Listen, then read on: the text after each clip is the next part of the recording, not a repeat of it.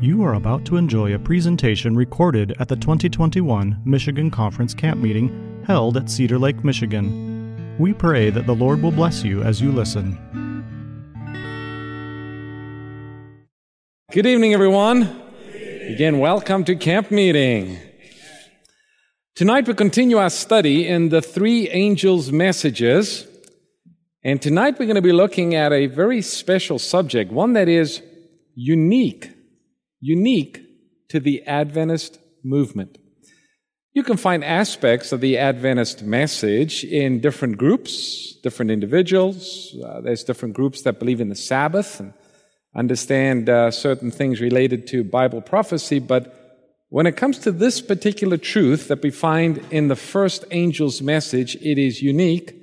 There is no other group in the world that is preaching, teaching, proclaiming this judgment hour message.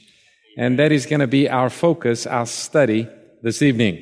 So with that, let's get right to it. There's a lot that we want to cover. We're going to start then in Revelation chapter 14, verse 7. We spoke about the everlasting gospel last night, which is verse 6, but now we're getting into the very essence of the message.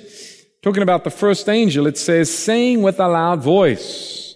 The loud voice indicates that the message will be proclaimed so that all will be able to hear the message.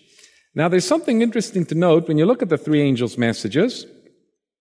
You'll see that the first angel's message here in verse 7 is proclaimed with what kind of a voice? With a loud voice. You'll also notice that the third angel's message, which talks about if anyone worships the beast or his image or receives his mark in his forehead or in his hand, the same shall drink of the wine of the wrath of God, the most fearful warning that you can find anywhere in Scripture, the third angel's message, it's proclaimed with a loud voice.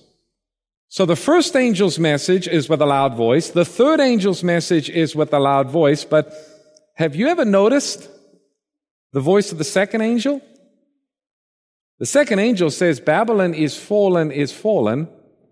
But in Revelation chapter 14, the second angel's message is not proclaimed with a loud voice. It's interesting. What is interesting is that when you get to Revelation chapter 18 and you have this fourth angel coming down from heaven and the earth is illuminated with his glory, it says he cries mightily with a strong voice or a loud voice, Babylon is fallen, is fallen. He repeats the second angel's message and adds some additional details. So one day while studying this, I came across that and I wondered why is the first angel's message proclaimed with a loud voice and the third angel's message proclaimed with a loud voice, but the second angel says, Babylon is fallen, is fallen. Where's the loud voice? I mean, the first angel's got a loud voice, the third angel, but the second angel just announces that Babylon is fallen, is fallen. Well, if you want to know the reason to that, you're going to have to come back tomorrow evening, all right? We'll give you the answer. I started thinking, wait a minute, I can't tell you that just yet. That's connected with the second angel, so I better wait on that. So that's just a teaser. You got to come back tomorrow, and we'll tell you why the second angel doesn't have a loud voice. It's kind of interesting. Okay, but the first angel does. And what does the first angel say? He begins with the two words, fear God. Now, to fear God is to reverence God, and it is to keep His commandments. If you look in Ecclesiastes chapter 12, notice the connection between keeping God's commandment and the judgment.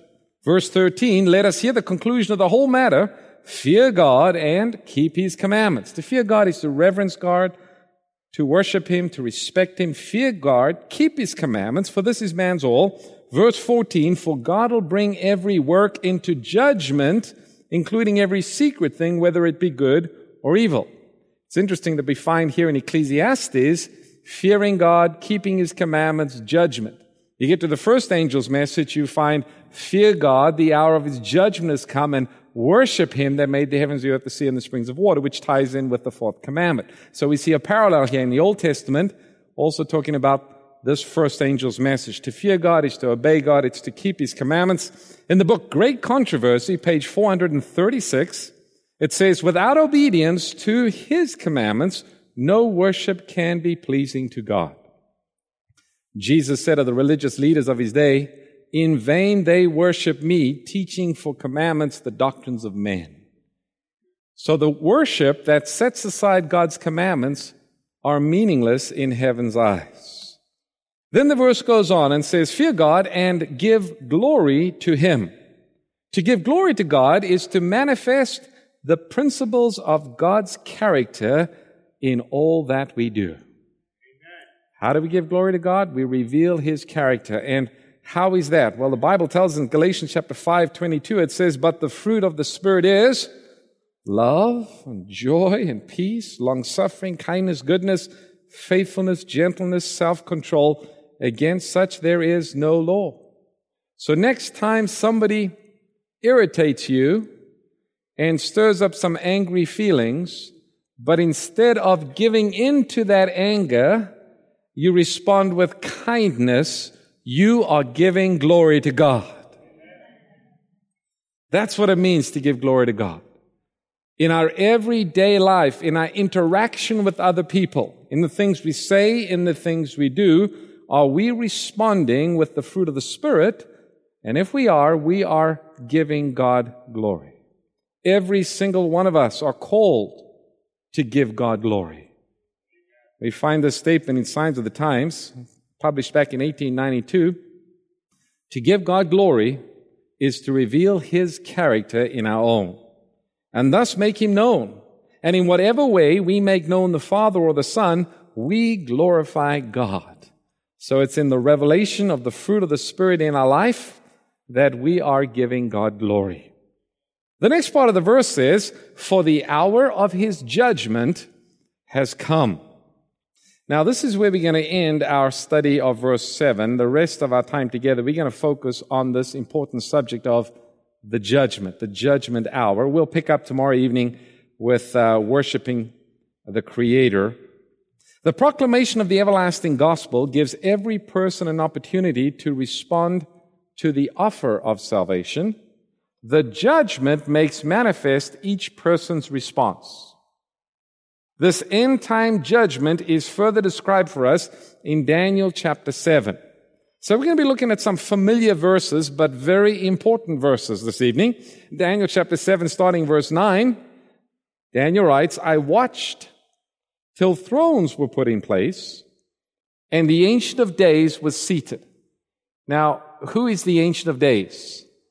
That's God the Father, because later in the same chapter, Daniel talks about one like unto the Son of Man, and we know that's a reference to Jesus. So the Ancient of Days here is God the Father. It says, his garment was white as snow, and the hair of his head was like pure wool. His throne was a fiery flame, its wheels a burning fire. Then it goes on in verse 10, a fiery stream issued and came forth from before him. Thousands ministered unto him, and 10,000 times 10,000 stood before him. The judgment was set, and the books were opened. So here in Daniel chapter 7, we're introduced to a heavenly judgment scene. And at this point in the verse, what we see is that the Ancient of Days, God the Father, moves from one place to another place where He is seated. All the angels are present, and there are books that are opened, and there is a judgment that begins. Well, if we keep reading a few verses down in verse 13, we're introduced to the second very important individual in this judgment. Verse 13 says, and I saw in the night visions, and behold, one like unto the Son of Man, that's Jesus, came with the clouds of heaven. The first time I read this verse, I thought, it's talking about the second coming of Jesus. It's talking about Jesus coming with the clouds of heaven. But wait a minute, it's not Jesus coming to the earth, but where is Jesus going? The rest of the verse says, he came with the clouds of heaven, and he came to the Ancient of Days, and they brought him near before him. So who do you suppose those clouds represent? It's a cloud of angels. It's the angels.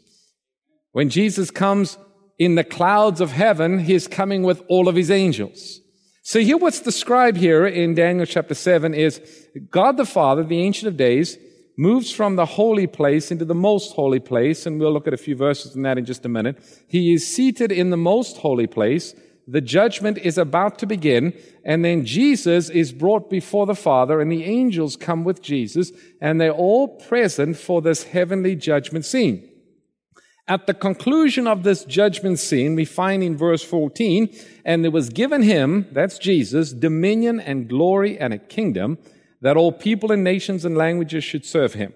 His dominion is an everlasting dominion which shall not pass away, and his kingdom is that which shall not be destroyed.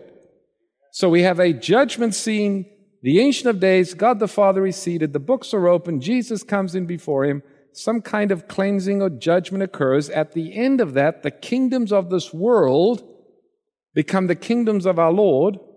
And after the kingdoms of this world become the kingdoms of our Lord, then Jesus will remove his priestly robe, he'll put on his kingly robe, and Jesus comes back to claim his kingdoms. He comes back as King of Kings and Lord of Lords. So that's the sequence of things that's been described here in Daniel chapter 7. Now, here's an important verse in Psalm 77, verse 13. It says, "Your way, O God, is in the sanctuary." Now, that verse can mean two things. Number one, the way that we get to God is revealed in the sanctuary. Through the sacrifice, through the intercessory work of the priest. It's as if you move from the courtyard into the holy place and then into the most holy place. But it's not only how we ought to come to God, but God's plan of redemption, what God does, your way, O Lord, God's way is revealed in the sanctuary. The work that God does to save us is revealed in the sanctuary. Now, of course, when we talk about the sanctuary, we know that there was the earthly sanctuary, and God told Moses to build the earthly tabernacle according to the pattern that was shown him in the mount. So that would have been the heavenly sanctuary that Moses saw, and a miniature of the heavenly was constructed, and that was the earthly. And the sanctuary is composed of three parts. You had the courtyard area, and there were two articles of furniture in the courtyard. You had the altar of sacrifice, and then just before you entered into the first compartment, there was a basin with water, and the priest would wash his hands and his feet before going into the first compartment of the sanctuary. That's called the holy place, right? And how many articles of furniture do we find in the first compartment of the sanctuary? There were three articles of furniture, and if you walked in through the curtain into the first compartment, on your right-hand side, what article of furniture would you see? You would see the table of showbread. And how many stacks of bread would be on the table? There would be a total of 12 loaves, but they would be on 2 stacks, side by side. We'll come back to that. Directly in front of the table of showbread, or across from it, what article of furniture would then be on your left? It would be the 7-branched candlestick, and it was an oil lamp that provided the light. And then if you walk towards the veil, separating the holy from the most holy place, what article of furniture would you find right before the veil?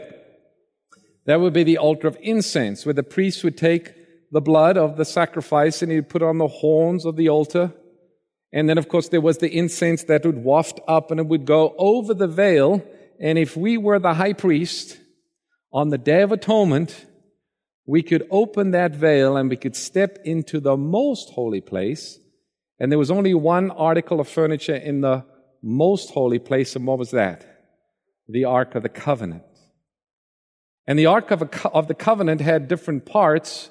Of course, you had the golden box, but there was a lid on that box that had a special name. What was the name of the lid? It was called the mercy seat. Interesting. And then on either side of the mercy seat, or coming up on the mercy seat, there were 2 covering angels or cherubs that were on either side. Of course, what was inside the box? What was in the ark? The 10 Commandments, right? The foundation of God's government. 10 Commandments founded upon the principle of love for God and love for our fellow man. Now, the verse here says that God's way is in the sanctuary. When Jesus rose from the dead and he ascended to heaven to begin his high priestly ministry for us, did Jesus begin his ministry in the first compartment, the holy place, or in the most holy place in 31 AD when Jesus ascended to heaven? He began his ministry in the first compartment of the heavenly sanctuary. Why? Because during the year, the priest would minister in the first compartment. And it was only on the Day of Atonement that the priest would enter into the most holy place. He'd only do that once a year on the Day of Atonement, the day of Yom Kippur.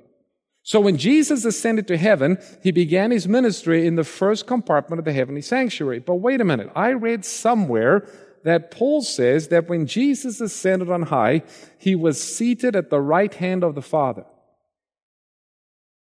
And people sometimes say to Adventists, how can you say that Jesus, when he ascended in heaven or to heaven, he began his ministry in the first compartment of the heavenly sanctuary, if the Bible tells us that when Jesus ascended on high, he was seated at the right hand of his Father? He couldn't have been in the first compartment. He would have had to have been in the second compartment. Now, wait a minute.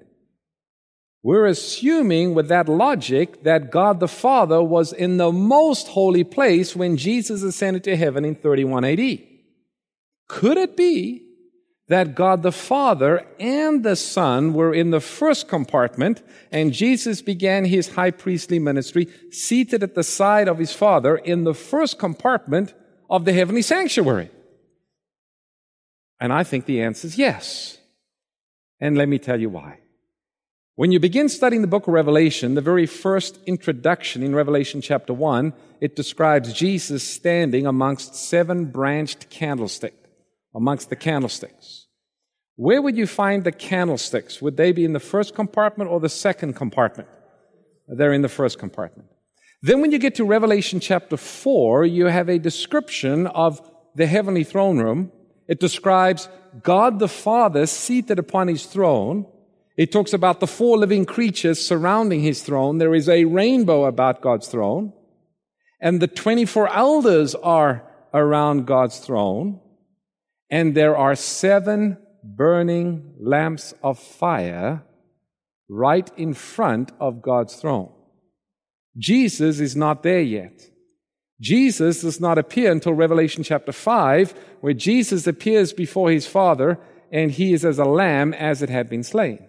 So chapter 4 describes the heavenly throne room before Jesus is officially beginning his work as a high priest. That takes place in chapter 5. Now it's interesting that in chapter 4, God the Father, the Ancient of Days, is seated on his throne, and burning before him are 7 lamps of fire, symbolizing the Holy Spirit. Well, if we take that and we apply that to the sanctuary, where is God the Father seated in the first compartment of the heavenly sanctuary? What article of furniture is facing the 7-branch candlestick? The table of showbread. You see, the table of showbread in the first compartment is a symbol of God's throne, just as the Ark of the Covenant in the second compartment is a symbol of God's throne. And isn't it interesting that you have 2 stacks of bread placed side by side, and the Bible tells us that when Jesus ascended to heaven, he was seated at the right hand of the Father on his throne. So what's described in Revelation chapter 4 and 5 is really an event that takes place in the first compartment of the heavenly sanctuary. So as Adventists, we can say that yes, Jesus, when he ascended to heaven, was seated at the right hand of the Father, but the Father was in the first compartment of the heavenly sanctuary. And then you go to Daniel chapter 7, and it's very clear that at some point, God the Father goes from the holy place into the most holy place. He is seated and the books are open, and then Jesus is brought in before the Father. Does that make sense? Okay, take a look at this statement that comes to us from early writings. Makes it clear, page 55. She says, I saw the Father rise from the throne, and in a flaming chariot go into the Holy of Holies within the veil and sit down. So where would that place the Father before he goes into the Holy of Holies? It must be the holy place. Then it goes on, then Jesus rose up from the throne. Incidentally, the same throne. And a cloudy chariot with wheels like flaming fire surrounded by angels came to where Jesus was. He stepped into the chariot and was borne to the holiest where the Father sat. There I beheld Jesus, a great high priest, standing before the Father. So it's quite clear from Revelation 4 and 5, plus Daniel 7, plus what we read here in early writings, that yes, there was a transition that took place in heaven. God the Father goes from the holy to the most holy place, and then Jesus is brought before the Father by the angels for a special work of cleansing or judgment. Now, Psalm 11 verse 4 and 5 says, "The Lord is in His holy temple. The Lord's throne is in heaven. His eyes behold, His eyelids test the sons of men." Verse 5, "The Lord tests the righteous." Which group is being tested in this verse? The righteous. The judgment refers to the righteous, but the wicked and the one who loves violence, his soul hates. So this judgment that's described here is a judgment that is connected with the righteous, not the wicked. The wicked, their judgment comes later on. Jeremiah 17:10, "I, the Lord, search the heart, I try the reins, even to give every man according to his ways, and this according to the fruit of his doing." According to Revelation chapter 22, the Bible tells us that when Jesus comes again, He is bringing His reward with Him to give to every man according to his works. Here it tells us that there is a judgment that takes place before Jesus comes if He's going to give according to their works. Now, this judgment only involves the righteous. Only those whose names are written in the Lamb's Book of Life, they are the ones who are judged or tested, as the Bible puts it, or cleansed, as you get to Revelation chapter, Daniel 8:14 and Revelation 11, talks about a cleansing or a measuring or a judging, the result of which is the rewards come when we get to heaven. Not everyone in heaven gets the same reward. Now, all of us get eternal life, and for me, that's enough. Just get me into the kingdom. I'm happy. And yet God is going to reward people based upon their commitment and their work for Him. Because God is a God of justice. He's a God of fairness. Okay, it is the investigative or this pre-Advent judgment that is announced by the first angel of Revelation chapter 14, and it is foretold in the prophecy of Daniel chapter 8 verse 14. Now here is a great prophecy that we as Adventists should know by heart and understand what it means. "And He said unto me, unto 2,300 days, then the sanctuary shall be" what? "Shall be cleansed." Now, as mentioned before, we have the earthly sanctuary or the tabernacle, which is a pattern of the heavenly. But let me ask you, according to the Bible, how many different types of sanctuaries or temples or tabernacle, it's all the same thing, how many types of sanctuaries do we find in the Bible? How many kinds? 5. Let's see if we can figure it out. Well, we've got the heavenly, right? Are we all clear on the heavenly? Hebrews spends a lot of time talking about the heavenly sanctuary. We've got the earthly, and the earthly is the one that God told Moses to build in the wilderness. That one was eventually replaced by Solomon, known as Solomon's temple. That one was destroyed by the Babylonians. It was rebuilt after the captivity. That was the temple that Jesus entered, and that one was eventually destroyed in 70 AD. So that's 2 temples so far, 2 sanctuaries, the heavenly, the earthly. But wait, there's 3 more. Jesus said to the people in His day, "Destroy this temple, and in 3 days I will raise it up again." Was He talking about the building in Jerusalem? No, because they said, "Boy, it's taken us over 40 years to build this temple, and you're going to raise it up in 3 days." And then the Bible says He spoke of His body. So that's the 3rd temple. Are you with me? The heavenly, the earthly, the 3rd one is Jesus. What about the 4th one? The Bible says, "Know you not that your body is the temple of God if the Holy Spirit is within you." So you've got the heavenly, you've got the earthly, you've got Jesus, you've got the individual. And what do you suppose the 5th one is?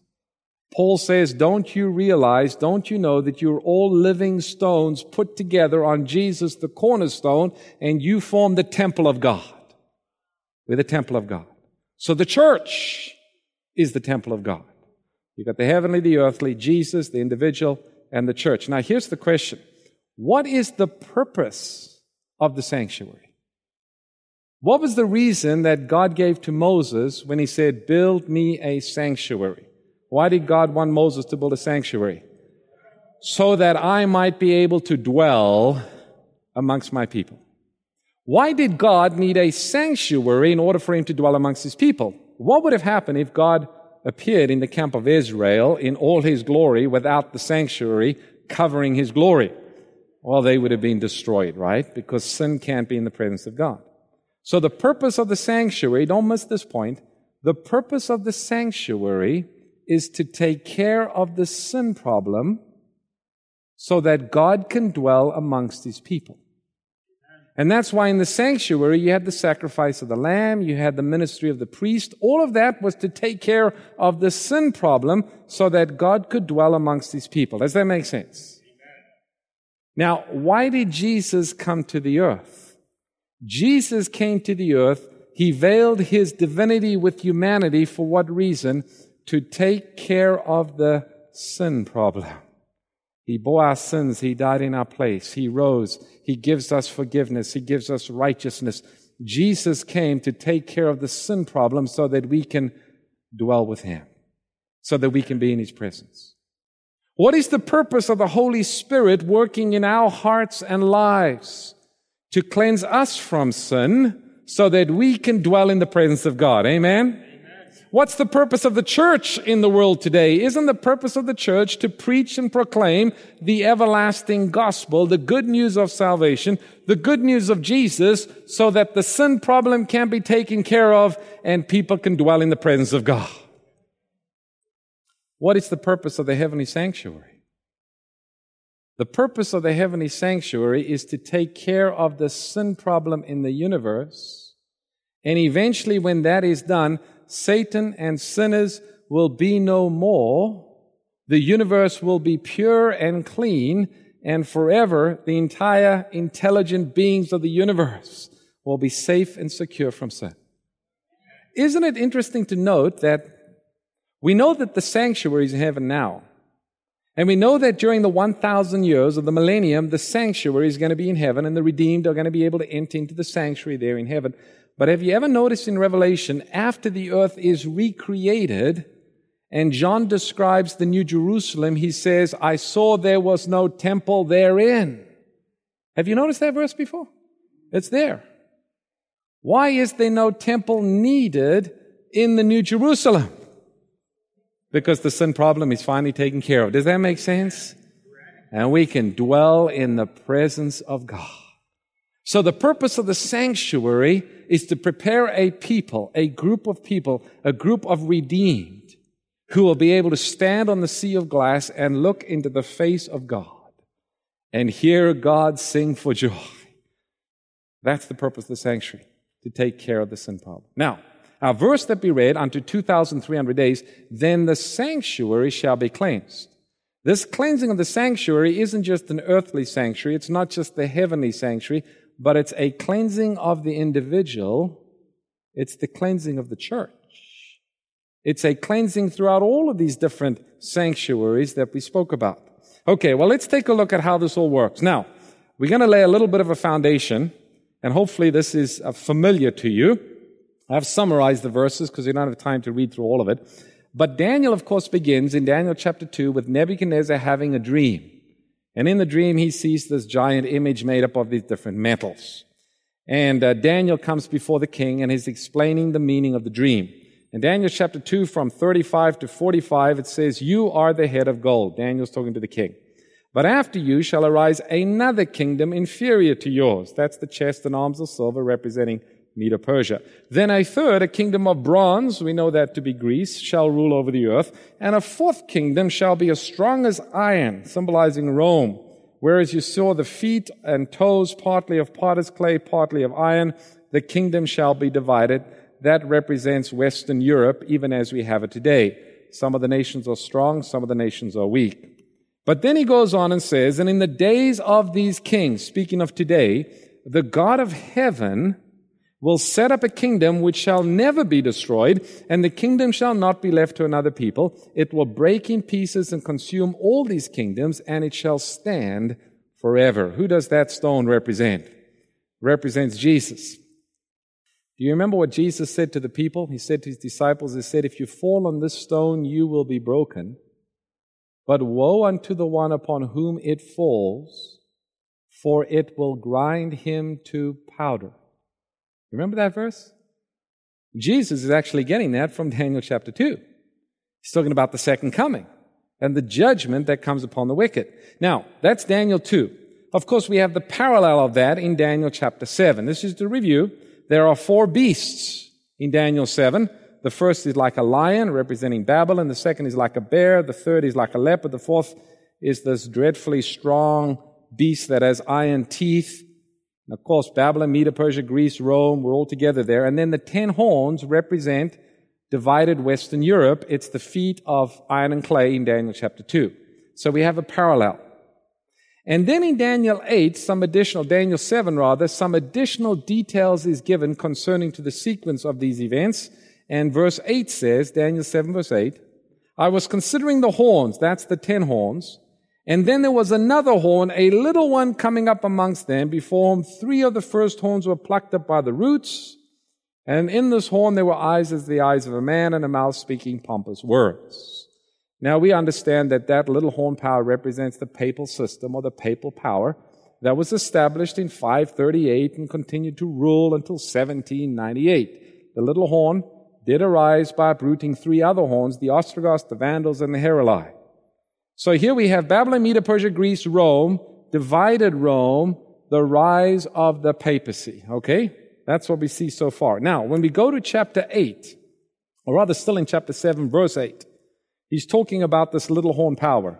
And he says, I was watching, and the same horn was making war with the saints and prevailing against them. That's the 1260 years of papal supremacy. How long, don't miss this, how long would that little horn power war against God's people and war against the truth? Well, verse 22 of Daniel 7 says, until the Ancient of Days came and judgment was made in favor of the saints. Now, we just read a little bit earlier about the Ancient of Days. Who's the Ancient of Days?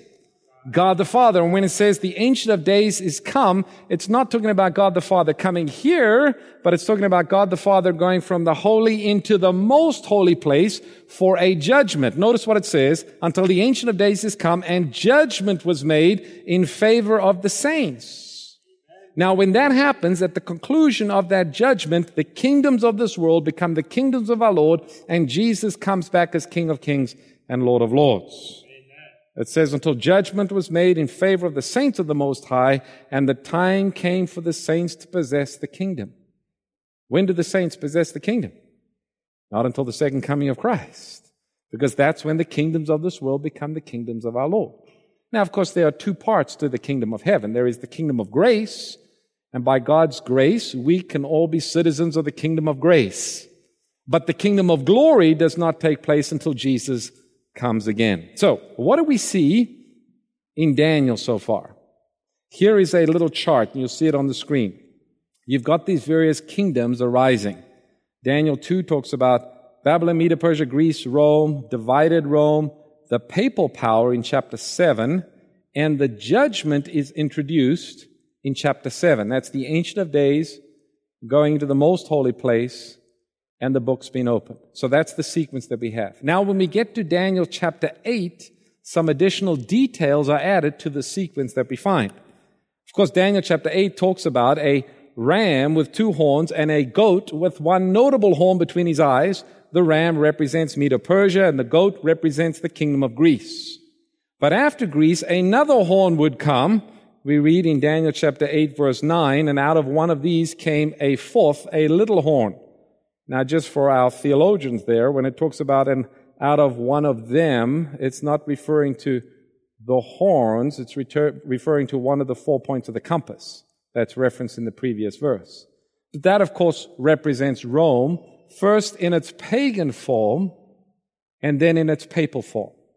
Because papal Rome is just an extension, biblically speaking, from pagan Rome, as you know if you studied history. And it talks about this horn getting strong from towards the south, towards the east, towards the pleasant land. And then it goes on in verse 10 and says, and it waxed great even to the host of heaven, cast down some of the hosts and the stars to the ground and stamped upon them. It was a persecuting power. Yea, he magnified himself even to the prince of the host, and by him the daily sacrifice was taken away, and the place of his sanctuary was cast down. Now, all of the things that's been described here in Daniel chapter 8 takes place after 70 AD. It's after the earthly temple is already destroyed. So when it says the place of his sanctuary is cast down, what the Roman church did was to direct people's attention away from the heavenly sanctuary where Jesus was ministering to the earthly church, saying salvation is through us. So the place of the true intercession of Jesus, a counterfeit place was established. A counterfeit priesthood was established. A counterfeit sacrifice was established. And many other counterfeits during that time. Verse 12 says, and a host was given unto him against the daily sacrifice by reason of transgression, and it cast down the truth to the ground. It practiced, it prospered. And then verse 13.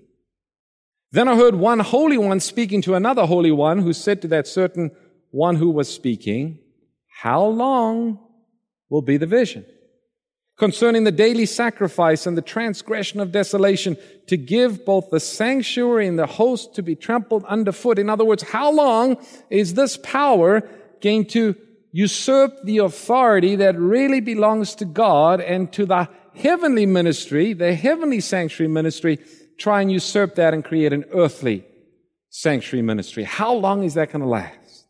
The answer finally comes back, and he said unto me, unto 2,300 days, then the sanctuary shall be cleansed. Now, in Revelation chapter 14, when we read the first angel's message, fear God, giving glory, the hour of his judgment has come, that judgment hour announced in the first angel is a fulfillment of this prophecy in Daniel chapter 8, verse 14. That's what the first angel is announcing. That's the judgment. It's this cleansing of the sanctuary that we read about here in Daniel chapter 8. So if we put that all on the chart, this is what we find. Of course, you've got Daniel 2, Daniel 7, and then if you look at Daniel chapter 8, you have a repeat of the kingdoms with some additional details that are added, including the time period. And we'll see the time periods show up here in just a moment. So, when do the 2,300 days or years, remember one prophetic day is equal to one literal year, when does this begin? In Daniel chapter 9, verse 24, Gabriel said that 70 weeks, 490 years, were to be determined upon Daniel's people. Determined means to be cut off or measured off. This cutting off must be from some longer period of time, and the only such period referred to in the vision is the 2,300 days. Which means that the two periods, the 70 as well as the 2,300, must have the same starting point. Are you all with me? So Gabriel says 70 weeks, 490 literal years, is cut off from the 2,300 years. So the first 490, that period of time is for your people. It's for the Jews. That's the probationary time that God gave the Jewish people. Of course, within that time period, the Messiah was to come. Jesus did come during that time period.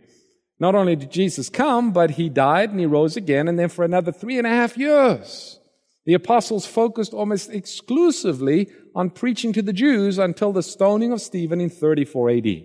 Persecution came upon the Christians in Jerusalem. They spread out across the Roman Empire. Saul's converted, becomes Paul, the apostle to the Gentiles. So that probationary time came to an end at the stoning of Stephen in 34 AD.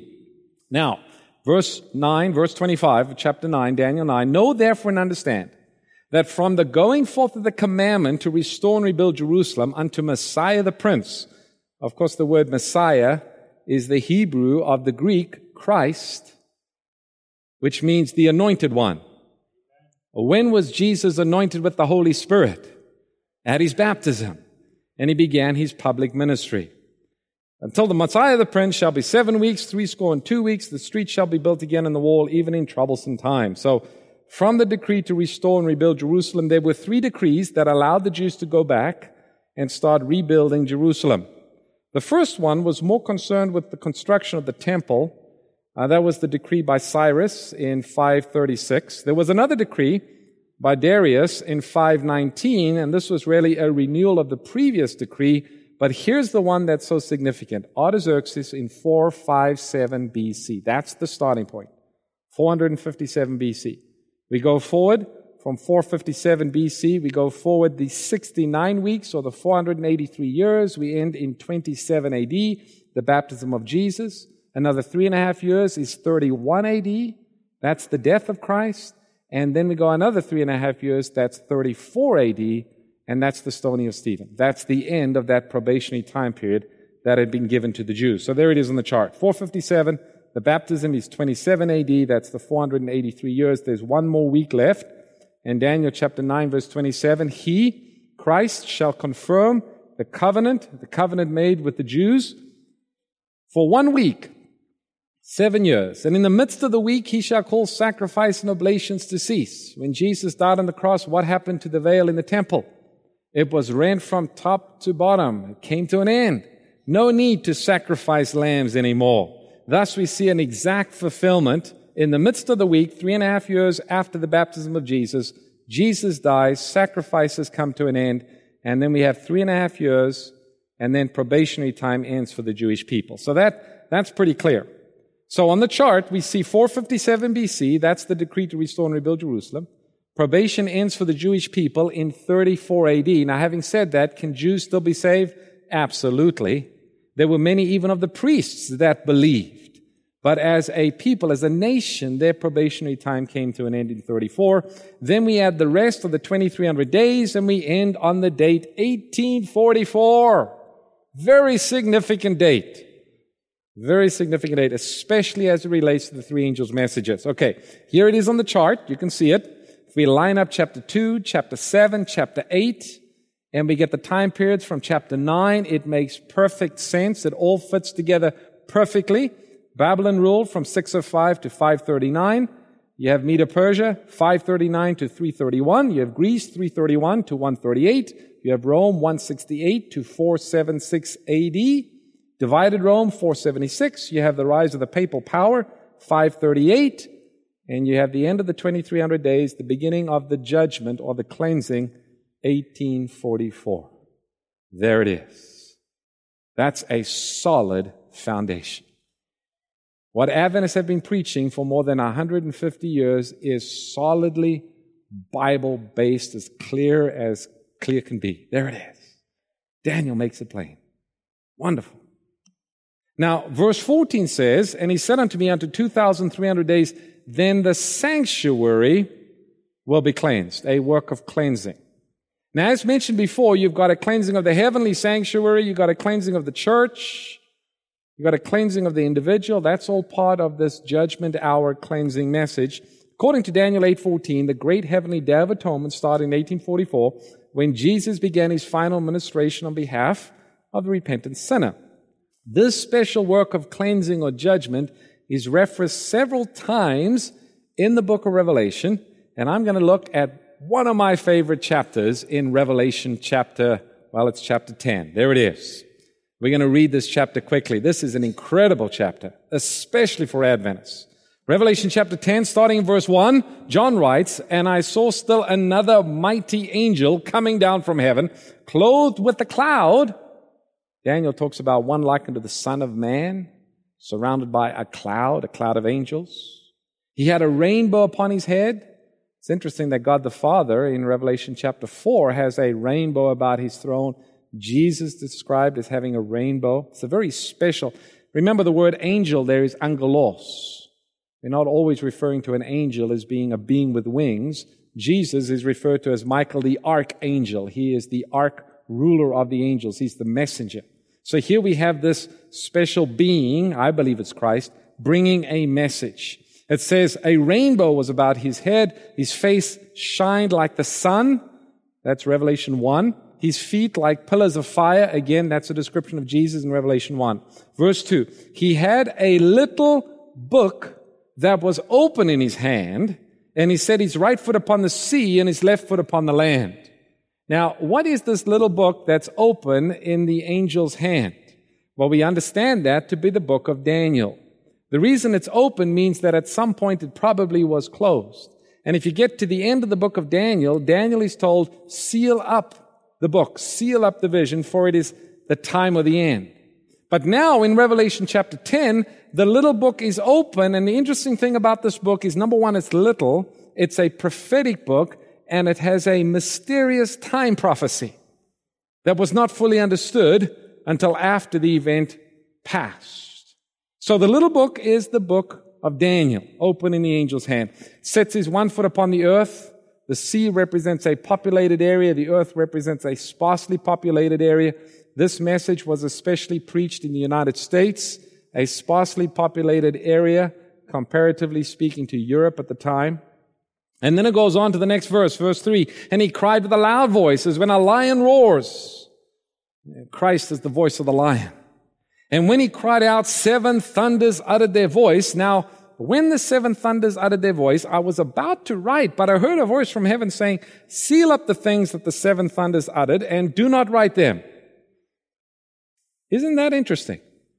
Why would God reveal something only to say, oh, John, don't write that down? Unless there is a lesson in that God is wanting us to know. Could it be that this is describing an experience that was not fully understood? It was as if something was hidden until they went through an experience. Well, we find that's the case as we read on. Okay, verse 5. The angel whom I saw standing upon the sea and upon the land raised his hand towards heaven and swore by him who lives forever and ever. Notice the next part. Who created the heavens and the things that are therein, the earth and the things that are therein, and the sea and the things that are therein. The first angel says, fear God, give glory to him. The hour of his judgment has come. Worship him who what? Made the heavens and the earth, and the fountains of water. Then he goes on and says that there should be delay or time no longer. Again, this little open book in the angel's hand has this mysterious time prophecy, but it's being fulfilled. Something is about to happen, as described here. Verse 7 says, but in the days of the sounding of the 7th angel, when he's about to sound, then the mystery of God will be finished, as is declared unto his servants, the prophets. Wow, what a verse. So there's something about this little book that's open in the angel's hand that has this mysterious prophecy that'll be fulfilled or understood when the 7th trumpet begins to sound.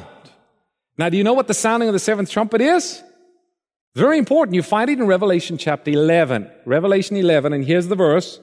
Verse 15, Revelation 11:15. Then the 7th angel sounded. And what happened? There were loud voices in heaven saying, the kingdoms of this world have become the kingdoms of our Lord and of his Christ, and he shall reign forever and ever. Isn't that connected somehow to the judgment? Because in Daniel 7, it says that one like unto the Son of Man, Jesus, entered in before the Father, and he was given dominion and power in the kingdoms of this earth. So we're talking about a similar time period here. And then if we read on, still under the sounding of the 7th trumpet, verse 19 says, and the temple of God was opened in heaven, and what was seen in the temple? The Ark of the Covenant. So the events described under the sounding of the 7th trumpet is in the most holy place of the heavenly sanctuary that parallels with what we read in Daniel chapter 7. It's talking about this pre-advent or this investigative judgment, this work of cleansing. And then we find in verse 8, then the voice, this is back in Revelation 10, then the voice which I heard from heaven spoke to me again and said, go and take the little book which is open in the hand of the angel standing upon the sea and the earth. So I went to the angel and said to him, give me the little book. And he said, take it and do what? Eat the little book. He says it'll make your stomach bitter, but it will be as sweet as honey in your mouth. Then I took the little book out of the angel's hand and I ate it. And sure enough, it was as sweet as honey in my mouth, but when I'd eaten it, my stomach was bitter. What does it mean to eat the book? It means to study the book. It means to receive the book. Jesus said, except you eat my flesh and drink my blood, you have no life in you. And many people were offended. Many of them left. Jesus said to the disciples, you also going to go? And said, Lord, we have nowhere to go, but this is a hard saying. And then Jesus said, the flesh profits nothing. The words I speak to you, that is spirit, that is life. To eat the flesh is to receive the word. So John here is playing the part of the early Adventist believers, the early Advent believers. They were the ones who were studying the little book of Daniel. They realized that there was something significant happening around 1844. They thought the sanctuary that had to be cleansed was the earth, and so they thought it would be cleansed by fire when Jesus comes the second time. But for some reason they missed, as if God almost hid their eyes for his purpose, they missed the truth that there is a heavenly sanctuary that's being cleansed. They missed the truth about the church being cleansed of error and standing upon Bible truth. Nevertheless, it was prophesied here in Revelation 10 that they would have that sweet experience believing that Jesus was soon to come, but when Jesus didn't come, they were bitterly disappointed. But you got to read the next verse. Verse 11. And he said to me, you must prophesy again. Now remember, John is playing the part of the early Adventist believers. He said to me, you must prophesy again before or about many peoples and nations and tongues and kings. The first angel's message goes to every nation and kindred and tongue and people. So here we have Revelation chapter 10, a clear description of the early Adventist believers. That's their experience. This is 1844. And the message is given, you must prophesy again.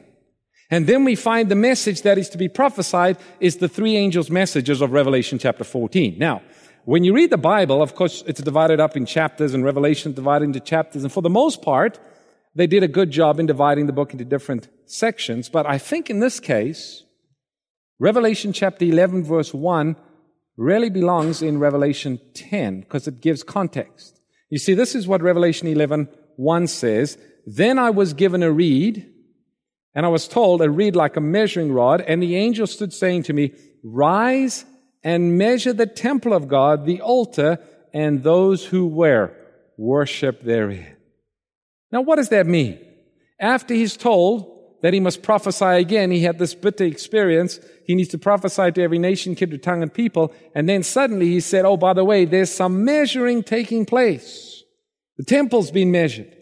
The people who are worshiping in the temple is being measured. What is this measuring?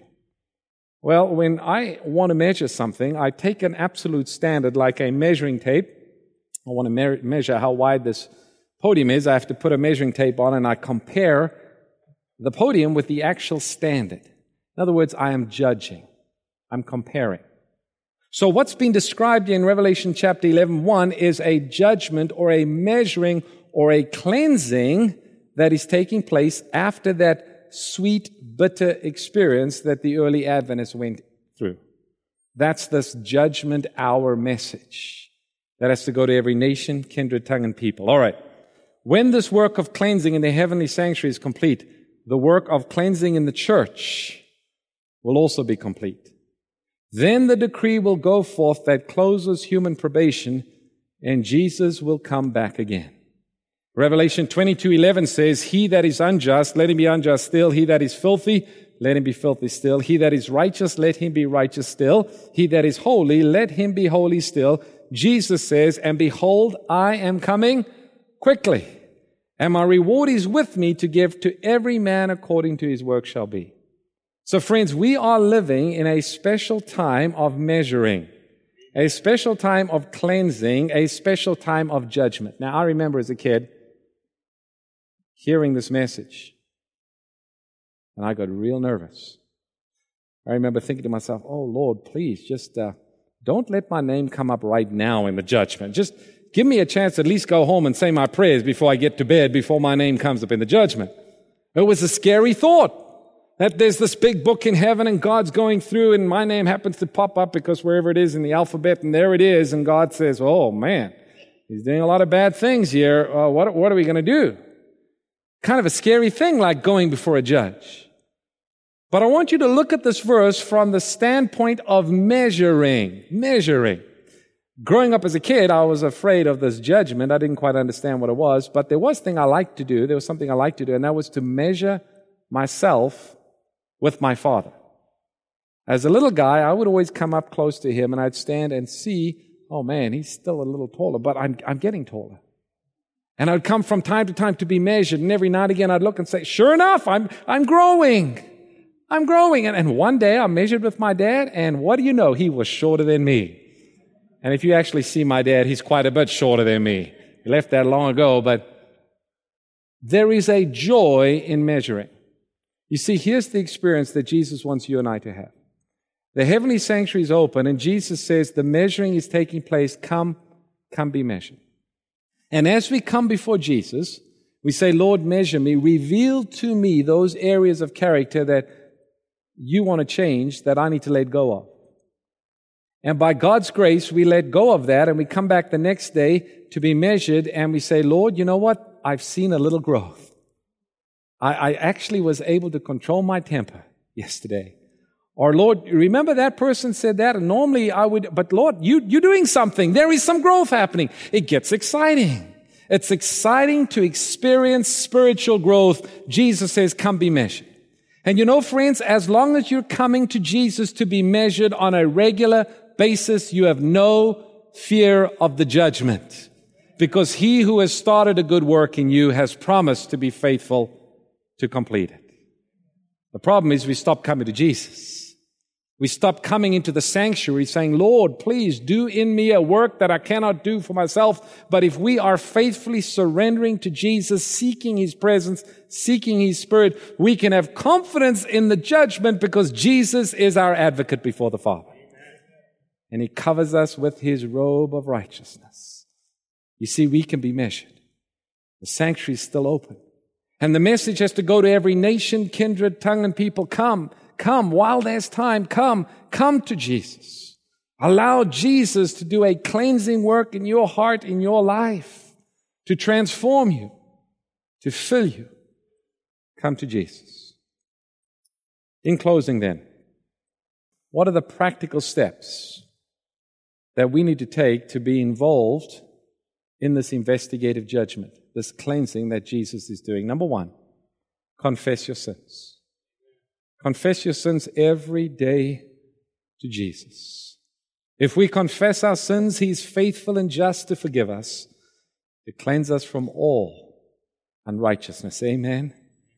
Number two, surrender. Surrender your will to God. Now, in the little book, Steps to Christ, we are told that the surrender of self requires a battle. But the soul must submit to God before it can be renewed in holiness.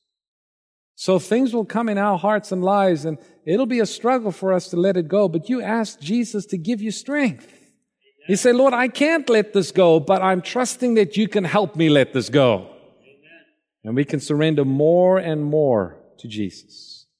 And thirdly, we need to abide in Christ, moment by moment, day by day. Abide in me, Jesus says, and I in you. As the branch cannot bear fruit of itself unless it abide in the vine, neither can you unless you abide in me. In the book, The Upward Look, consecration is a very simple thing when brought daily into our individual life and practice. We shall know far more by consecration than by trusting to an experience. Each day, each hour, let the heart go out after God. Here I am, Lord, thy property, take me, use me today. I lay all my plans at thy feet. I will have no way of my own in the matter. My time is thine, my whole life is thine. Let the heart be constantly going forth to God for strength and for grace every moment. Friends, we have an advocate with the Father, Jesus Christ. We need not fear the judgment. We can boldly come before the throne of grace and say, Lord, reveal to me that which I need to let go of. And Lord, please do a work in me that only you can do. Fear God. Give Him glory. The hour of His judgment has come. Let us pray. Dear Father in heaven, we are so excited that heaven is open and that the sanctuary is open wide. And Lord, you're inviting us individually to come to you personally. To say, Lord, please forgive me for my sins. Lord, please, I commit myself to you. I surrender my will. Please, Lord, help me to abide in you today and tomorrow and every day. And Lord, just as surely as we do this, you have promised that we are safe and secure in your hand. We need not fear because we are connected to you. Lord, thank you for this good news of the judgment. And this is a message that needs to go to all the world, and help us, Lord, to do what we can to live this message and share this message, because Jesus is soon to come. And we long for that day. We pray this in Jesus' name. Amen. To listen to more of these presentations, you may visit the audio archives at misda.org/audio2021. or search for Michigan Conference Camp Meeting wherever you get your podcast.